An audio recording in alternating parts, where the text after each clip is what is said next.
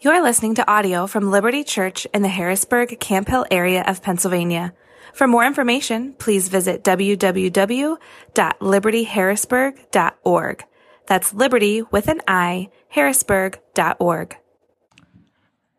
That's the first I've actually learned about the rubber chicken, or the giant cutout of my face. I had to confirm that actually is a real thing. So that's fun. Maybe next week we'll just put it up here in the corner, and if you don't like my sermon, you can throw stuff at it during the sermon itself.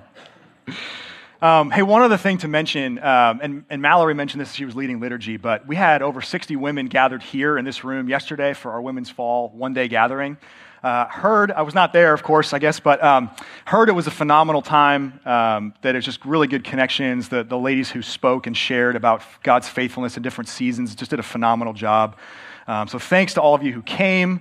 A special thanks to Jory and to Mallory and to Alethea, who really put a lot of hours and time into planning that event.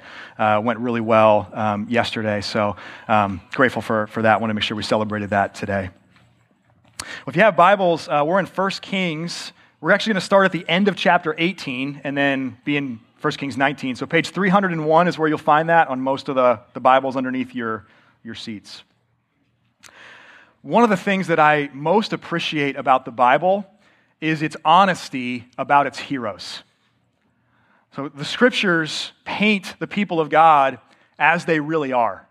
Sometimes faithful and sometimes unfaithful. Sometimes victorious and sometimes defeated. And sometimes we see the people of God in all of their strength that God is providing, and sometimes we see them in weakness. The heroes of our faith, every single one, save one, falter. And that actually gives you and I hope because our faith falters. And in moments that we should be celebrating incredible works of God and things that God has done in our lives and in our past and present, we often instead find ourselves despairing and despondent. As we're going to see in today's text, soon after, tragically soon after, boldly standing for the one true God on top of Mount Carmel, after seeing the rain return and the drought come to an end, Elijah runs away. He flees. And as we witness him do this, it's going to force us to consider, what does faith look like when we're fleeing? How does God's grace meet us and pursue us when we're running away? And what does it actually mean to be people of faith after fleeing? So I invite you now to listen with open ears to this book that we love. This is 1 Kings. I'm going to start in chapter 18, verse 41. And Elijah said to Ahab, "Go up, eat and drink, for there is a sound of the rushing of rain." And so Ahab went up to eat and to drink. And Elijah went up to the top of Mount Carmel. And he bowed himself down on the earth and put his face between his knees. And he said to his servant, "Go up now, look toward the sea." And he went up and looked and said, "There is nothing." And he said, "Go again 7 times. And at the 7th time he said, Behold, a little cloud like a man's hand is rising from the sea. And he said, Go up, say to Ahab, Prepare your chariot and go down, lest the rain stop you. And in a little while the heavens grew black with clouds and wind, and there was a great rain. And Ahab rode and went to Jezreel. And the hand of the Lord was on Elijah, and he gathered up his garment and ran before Ahab to the entrance to Jezreel. Chapter 19. Ahab told Jezebel, that's Queen Jezebel, all that Elijah had done, and how he had killed all the prophets with the sword. Then Jezebel sent a messenger to Elijah saying, "So may the gods do to me and more also, if I do not make your life as the life of one of them by this time tomorrow." Then he was afraid, and he arose and ran for his life and came to Beersheba, which belongs to Judah, and left his servant there. But he himself went a day's journey into the wilderness and came and sat down under a broom tree. And he asked that he might die, saying, "It is enough.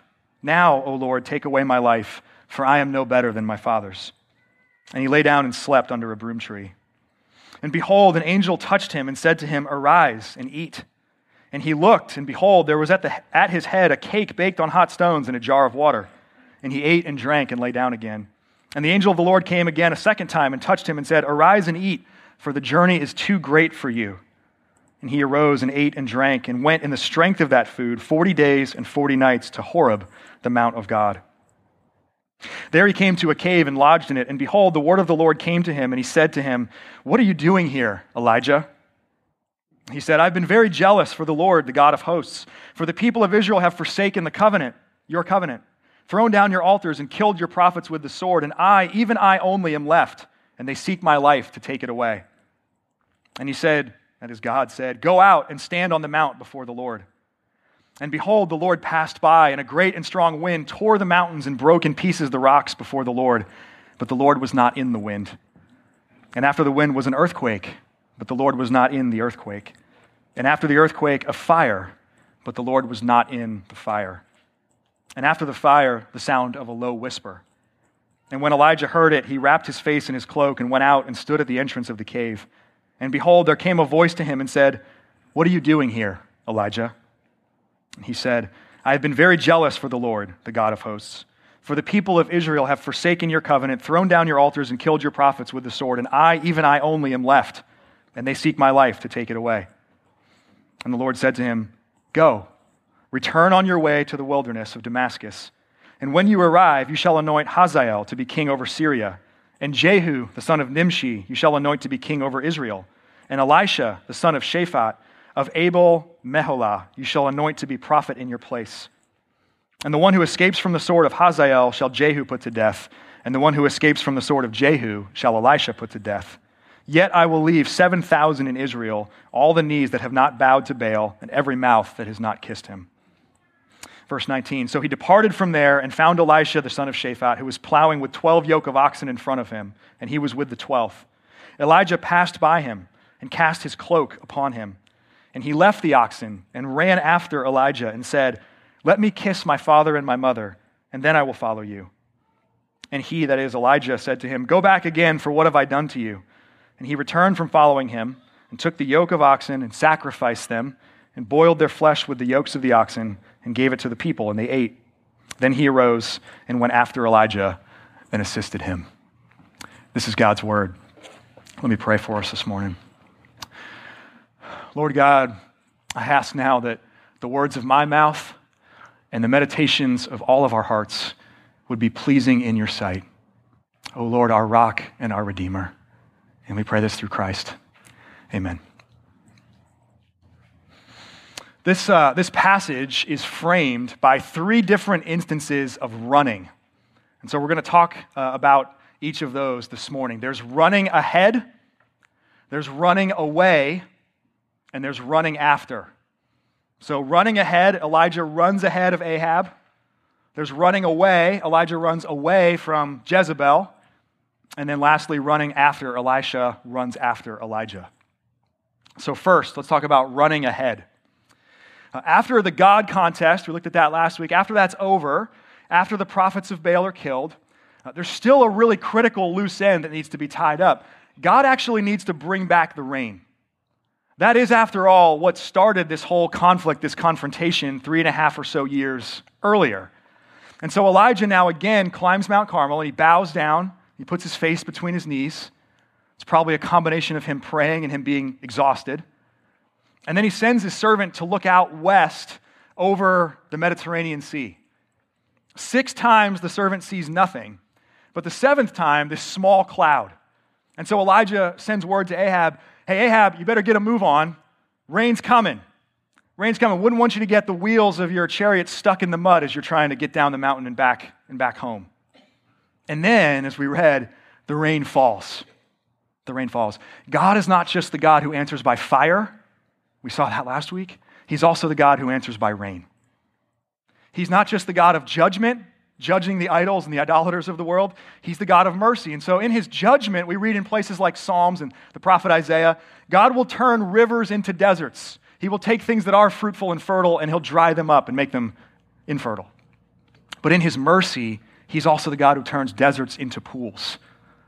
And so after 3 devastating years, God brings an end to the drought and the famine. He brings the rain back. Now in the middle of this, kind of at the end of it, I guess, we get this really humorous, I think, instance in Elijah's life. So just imagine him for a moment this morning, sitting on top of Mount Carmel, and he was starting to watch Ahab ride his chariot down the mountain and begin to make his way across this massive plain to the east. It's maybe 15 miles or so from Mount Carmel to Jezreel, where Ahab and Jezebel have a palace. That's where Ahab is heading. And at some point, as he's watching Ahab leave, the hand of the Lord comes upon him, and he hitches up his robe and just takes off. And Usain Bolt style runs ahead of Ahab and the chariots and the horses of Ahab all the way to Jezreel. I don't know if he did one of these at the end like Usain Bolt does, but just takes off and smokes him. So this is the first running in this text. Elijah runs ahead of Ahab. And there's really only one reason for God to supernaturally empower Elijah to do this. You think about why does God work miraculously in the world? It's often redemptive. It's often like Jesus heals people. Why empower Elijah to run faster than Ahab? Here's the only reason. To show God's complete and utter dominance over Baal and over Ahab. So Ahab's team has already lost the God contest. And then God, not Baal, brought the rain back. But now, to show that God really wins in every respect, Elijah's going to outrun Ahab's chariot too. It's like saying, Ahab, you were wrong. You and your God are impotent. You're nothing. Also, I'm faster than you are. So take that. And actually, so parents or aunts and uncles or babysitters, if you work with young kids, here's a pro tip. If you ever just get sick and tired of letting your kids win, we do that a lot, right? We let our kids win. It's good for their self-esteem. If you ever just want to utterly obliterate them in a race, now you have a biblical story to go along with that. Just tell them, hey, we're going to play Elijah and Ahab. Give them a little bit of a head start, or give them a lot of a head start, and then just smoke them down the stretch. And at the end, be like, this is an illustration. God wins. Daddy sometimes has to win and beat you to just show you that this is how it works. The therapy bills are coming. I know. That's going to give me some years. It's going to happen.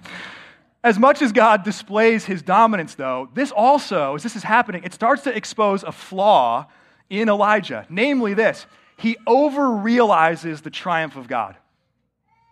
He thinks that after Mount Carmel, there's no possible way Baal worship could continue in Israel.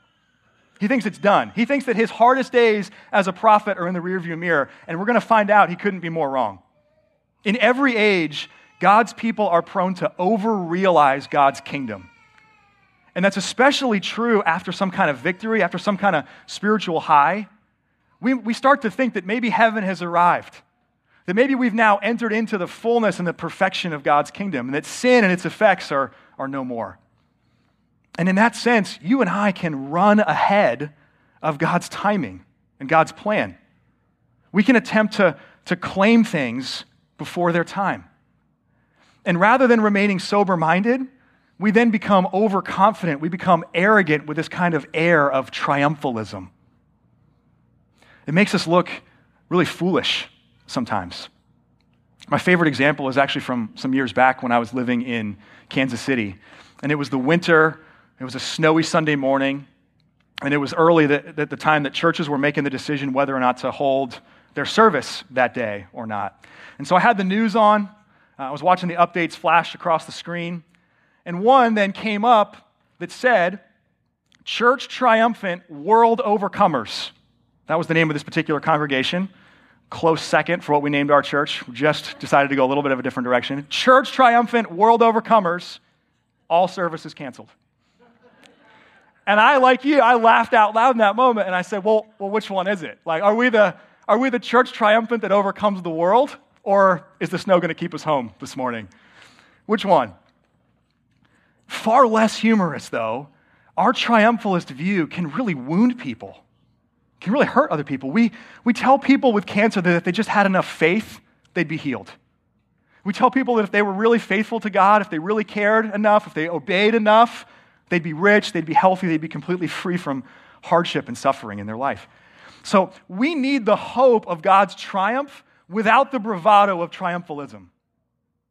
Does that make sense? We need the hope of God's triumph without the bravado of triumphalism. We need to match our confidence in God's superiority, God's victory, with the humility and sobriety that prevents us from running ahead of his timing. He is the one true God. He is doing away with all idols and with all idolatry. He is doing away with sin and death itself, but not yet, not completely. And to the extent that we over-realize God's work and over-realize his kingdom, we set ourselves up for massive disillusionment and discouragement, as Elijah himself very soon finds out. So second, let's talk about running away. Running away. We find out here Jezebel actually was not on Mount Carmel. She wasn't there for the God contest. And so when Ahab gets to Jezreel and recounts what happened, he tells Jezebel, 450 of your prophets, all of them, are now dead. Jezebel is furious. She's furious. It's actually a little known historical fact. Jezebel was the first female leader of a nonprofit organization. You'll get there. No? Oh, 8:30 struggle with that one too. Okay. All right. Pray. I told the at 30 service, you can pray for my wife and kids. They have to deal with this all the time, not just on Sunday morning. You're getting there. You're still getting there. It's all right. There's a little low. Okay. Jezebel, though, she promises to kill Elijah in 24 hours. And given her history that she's already killed some of Yahweh's prophets before, it's not an idle threat. And it's not surprising. We're not surprised when Jezebel threatens Elijah. What is surprising, and it would be surprising to the original audience just like it is to us, is Elijah's fear. Though he has just been running ahead of Ahab, miraculously empowered all the way to Jezreel, he now immediately turns around and runs away. And he runs far away. Israel is the northern kingdom. Beersheba is in the very southern part of the southern kingdom. It's about 120 miles away from where Elijah is. And then eventually he keeps going an additional 250 miles further south to Mount Horeb. So what happened? How did this great moment of victory so quickly become defeat? And after being the human agent of God's incredible power, of God's superiority over an idol, over 450 prophets, over a king, how is Elijah now fleeing for his life at the threat of one queen, one person? Some of that is his overrealization. Right? He expected Baal worship to end, and it didn't. He expected Jezebel to cave like Ahab, and she didn't. But even more, this is a moment, and it's the first moment that we see of this in Elijah's life. It's the first moment we see this, where he takes his eyes off of God, and he becomes overwhelmed by his circumstances. And even after witnessing so much of this, he forgets who really has the power in Israel. So it's really notable here in this text that the phrase, the word of the Lord, or related phrases like the hand of the Lord, it's absent from the beginning of chapter 19. Unlike when we read in chapter 17, God sent Elijah into hiding, sent him to the Kerith Brook. Here, there's no command from God. Elijah is running away this time. God's not sending him anywhere. He's running away not only from Jezebel, but from God. In 1 Kings 19, there's a lot of parallels between Elijah and two other Old Testament prophets. Moses is one of them. We'll talk about that in a second. But also Jonah. Like Jonah, Elijah tries to run from God. He flees to a faraway place. Like Jonah, Elijah is filled with self-pity. Like Jonah, he wants to control the story that God is writing through him. And when it goes differently than that, he asks that God would take away. He's so despairing and so depressed by that, he asks that God would take away his life. And like Jonah, God has to intervene to lead Elijah back. Though he is fleeing, though he is not standing firm in faith, God pursues Elijah. God shows him grace in the midst of his running away. So this messenger came from Jezebel, and that's what caused him to run away. God sends his own messenger. An angel meets him and ministers to him. And instead of letting him die like he was asking, God sustains Elijah's life with another miraculous provision of bread and water. And God gives him the strength to journey on. Think about this. Even though he's still going in the wrong direction. Even though he keeps going south. See, though he's not supposed to be there, God is going to meet Elijah at Mount Horeb. God is going to meet him in the midst of his fear and his self-pity and his weariness. And so in order to bring about this encounter that Elijah needs, God is going to sustain his journey even when it's in the wrong direction. He's going to get him to where he's going to meet him. Even the most faith-filled and faithful among us fail and falter, and we act in faithless ways. And so actually being a pastor in particular has immensely deepened my appreciation for how God deals with Elijah, how he treats him in this passage. Because like Elijah, different specifics certainly, but I know what it is to know better. I know what it's like to have seen the power and the provision of God. I know what it's like to experience incredibly high moments, faith-filled moments in my life, only to turn around and with tragic and alarming speed respond with fear and run away instead of more faith.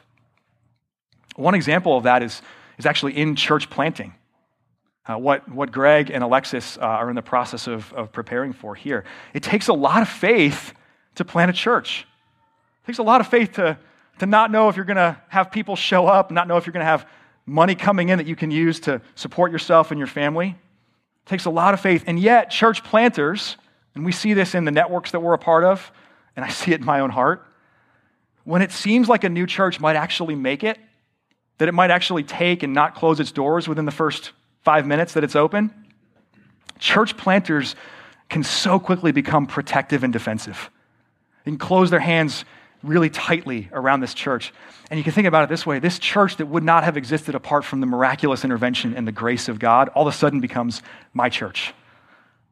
All of a sudden becomes something that I have to do, I have to keep going, I have to sustain. The hope of this passage, even when we turn around and act in fear, is that God remains gracious, that he pursues us when we run away, and that in our fleeing, he meets us with fresh grace. Now, for Elijah, as we read, that comes in a unique and a spectacular way. In over a millennia of prophets, he is one of only two to be met with a vision of God. He gets to see God. Mount Horeb is actually another name for Mount Sinai. And it's the same mountain where a few centuries earlier, God revealed himself, showed himself to Moses, and gave Israel the 10 Commandments. And so Elijah is not just like Jonah in this passage, he's also like Moses. And so maybe you picked up on some of the parallels as I was reading earlier. Moses spent 40 years in the wilderness. How many days did it take Elijah to travel to Mount Horeb? 40. Should have only taken him 10 or 12, given that distance. It took him 40. But there's a parallel there. Moses hid in the cleft of the rock on Mount Sinai. Elijah is in a cave. And then just as he did with Moses, God passes by Elijah. God shows himself. Elijah gets to glimpse God and the glory of God. This time, God is not in the fire like he was on Mount Carmel, and nor is he in the earthquake, nor is he in the wind. He's in the low whisper. He's in the still small voice. And what we see here is that as powerful as God is, as much as he will at times reveal himself in great acts of power, he is also gentle. He is both the God of heaven and earth, is both transcendent, he is both other and holy and completely and infinitely more powerful and glorious than his creation, including us, but he is also immanent. He comes near. He speaks gently with his people. So 2 big things for us to recognize from Elijah's running away and then his encounter with God. 2 things for us to recognize. First, recognize the capacity for our self-pity to corrupt our perspective. Recognize the capacity of self-pity to corrupt our perspective. When Elijah first arrives at Mount Horeb, God asks him, "What are you doing here, Elijah? Why are you here?"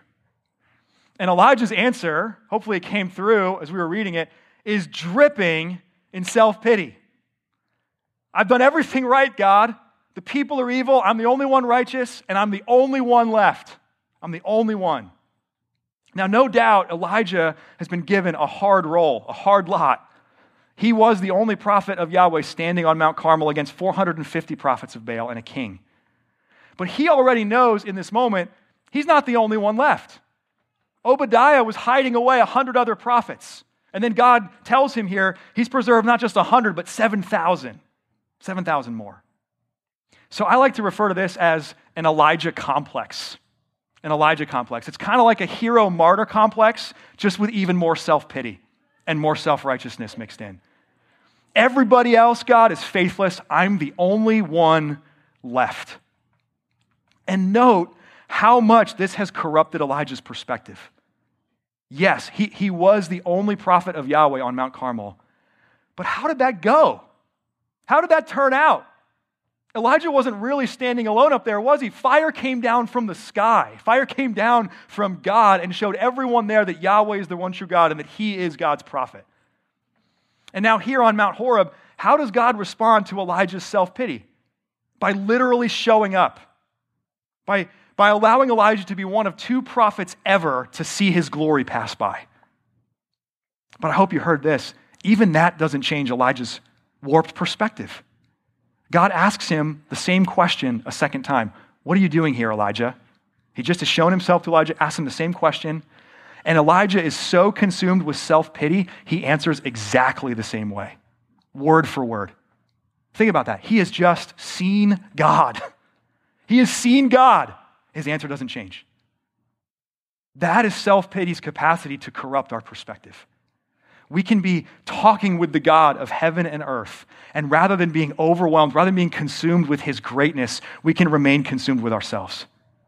Men and women, pay attention to the self-pity that you permit and that you feed in your life. Hunt down the Elijah complex that you find in your soul and kill it, because it will cause you to miss incredible displays of the presence and power of God right before your eyes. It'll cause you to miss it. But the second thing to see here, to recognize here, though our self-pity has great capacity to corrupt our perspective, God has even more capacity to be patient with his people, to deal patiently with us. And so rather than a harsh rebuke, God patiently corrects Elijah. He says, you know what, Elijah, you're actually not the only one left. There are other faithful people and prophets, 7,000 of them. Even in the moments that seem the darkest to you, I will always be preserving a faithful remnant. There will always be people who are faithful to me. And then God sends him back. Go, return on your way. God recommissions Elijah for more prophetic work. So Baal worship is not ended yet. God is essentially saying here, but I'm still God. I'm still at work. And even more than that, I actually have work for you to do. Elijah, I have more for you to do, so go back. Go back. This is God's grace and patience for his people, even after we flee, even after we lose heart and perspective, even after we fail to recognize the gift that his presence is with us. God continues to be patient. And he continues to accomplish his work in this world through slow learning and self-consumed and fearful and fleeing people like Elijah and like you and like me. So recognize the capacity self-pity has to corrupt your perspective, but recognize even more the capacity God has to deal patiently with you and with his people. Third and finally, we've talked about running ahead and running away. Let's talk about running after. Elijah's work, his commissioning from God, recommissioning, is to anoint the next regime, the next group of people that God's going to use to carry his work forward. So there's 2 kings that he's supposed to anoint, and then a prophet to succeed him. And it's here at the end of 1 Kings 19 that we first get to meet the other main character in the series that we're in, Elisha. And when we meet him, he's working his family's land with 12 yoke of oxen, which means he's rich. His family's got money. He's got a lot of land. He's got a lot of livestock. Elijah passes by him and casts his mantle or his cloak on Elisha's back. It's a symbolic gesture that's inviting him to follow. And as we read there, Elisha immediately leaves the oxen and runs after Elijah. So we're supposed to actually see here a big contrast. After Mount Carmel, Elijah never quite runs the same way. God still loves him. God is still at work in him and through him. But from here on out, Elijah comes across as reluctant, not particularly eager, not particularly zealous like he was before. Elisha, on the other hand, runs after. He has the zeal. He has the energy that Elijah seems to have lost. And he asks for this moment to go back and to say goodbye to his father and mother. And just as we would start to wonder as the readers if he's hesitating, maybe he's not going to go, he then kills the oxen, uses the wood of their yokes to start a fire, makes a barbecue pit out of it, throws a feast for the people of the village. I mean, he literally burns the bridges behind him. There's no going back for Elisha. So to keep the running metaphor going, this is the moment that Elijah begins to pass the baton to Elisha. One exhausted, one weary runner is starting to hand off the prophetic work to a fresh runner, one who will run after. We'll talk more about Elijah and Elisha in the coming weeks, but the key to really understanding what's happening here comes in the meaning of these two prophets' names. So Elijah means the Lord, he is God. The Lord, he is God. And accordingly, up to this point, God has been using Elijah to establish that truth that yes, he, Yahweh, is the one true God. Baal is nothing, only Yahweh is God. Elisha's name, however, means God saves. God saves. You see, for us, it's not enough to simply establish this truth that Yahweh is God. We need his rescue. We need his salvation. Even if we know and believe that he is God, we are like Elijah. We're those like Elijah who over-realize and run ahead of his timing. We're those who, like Elijah, get fearful and run away. And so in our sin, in our brokenness, in our weakness, we need a God who will run after us. Elisha is the prophet who runs after Elijah. But we're meant to see in his life and his ministry that there's another prophet coming and that this prophet will run after us. Just like Elisha, the name Jesus means God saves. The Lord saves. As the angel says to Joseph so many years later, you shall call his name Jesus. Why? For he will save his people from their sins. And friends, the person and work of Jesus Christ is God running after you and me, entering into this world that's been corrupted by our sin, refusing in his earthly life and ministry to run ahead and establish a political kingdom on earth, refusing to run away from the suffering and the shame of the cross. Unlike Elijah, Jesus actually did stand alone. He was alone. He stood with no one else with him, forsaken even by God for the sin of the world. It is not enough for God to establish himself as the one true God. He must be the God who saves. And thanks be to him, Jesus Christ is him saying, I save. I have done just that. And so, church, let us, in whatever this means for your life and your role and the calling God has given to you, let us run with endurance the race that is marked out for us. Neither running ahead of God or running away from him. Let us fix our eyes on the author and the perfecter of our faith, Jesus Christ. Today, may you lift your eyes and see that he is the God who saves and that he is running after you. Amen. Let me pray for us. Lord God, we ask now by the power of your Spirit that you would give us strength to live out this message that we've heard today. We confess that we are those who run ahead. We over-realize your kingdom, and we hurt ourselves and we hurt other people when we do that. We run away from you in fear, even though we know better, even though we've seen you show up in power. Our self-pity consumes us and makes us miss incredible displays of your work right in front of us. Forgive us for that, and show us again, even now, as we prepare to come to your table. You are the God who runs after us. You are the one who entered into this world for us. Pray that we would lift our eyes and see you and see your pursuit of us, see your running after us today. And we pray that in Jesus' name. Amen. Thank you for listening to audio from Liberty Church. To learn more about our church or to listen to previous recordings, visit www.libertyharrisburg.org.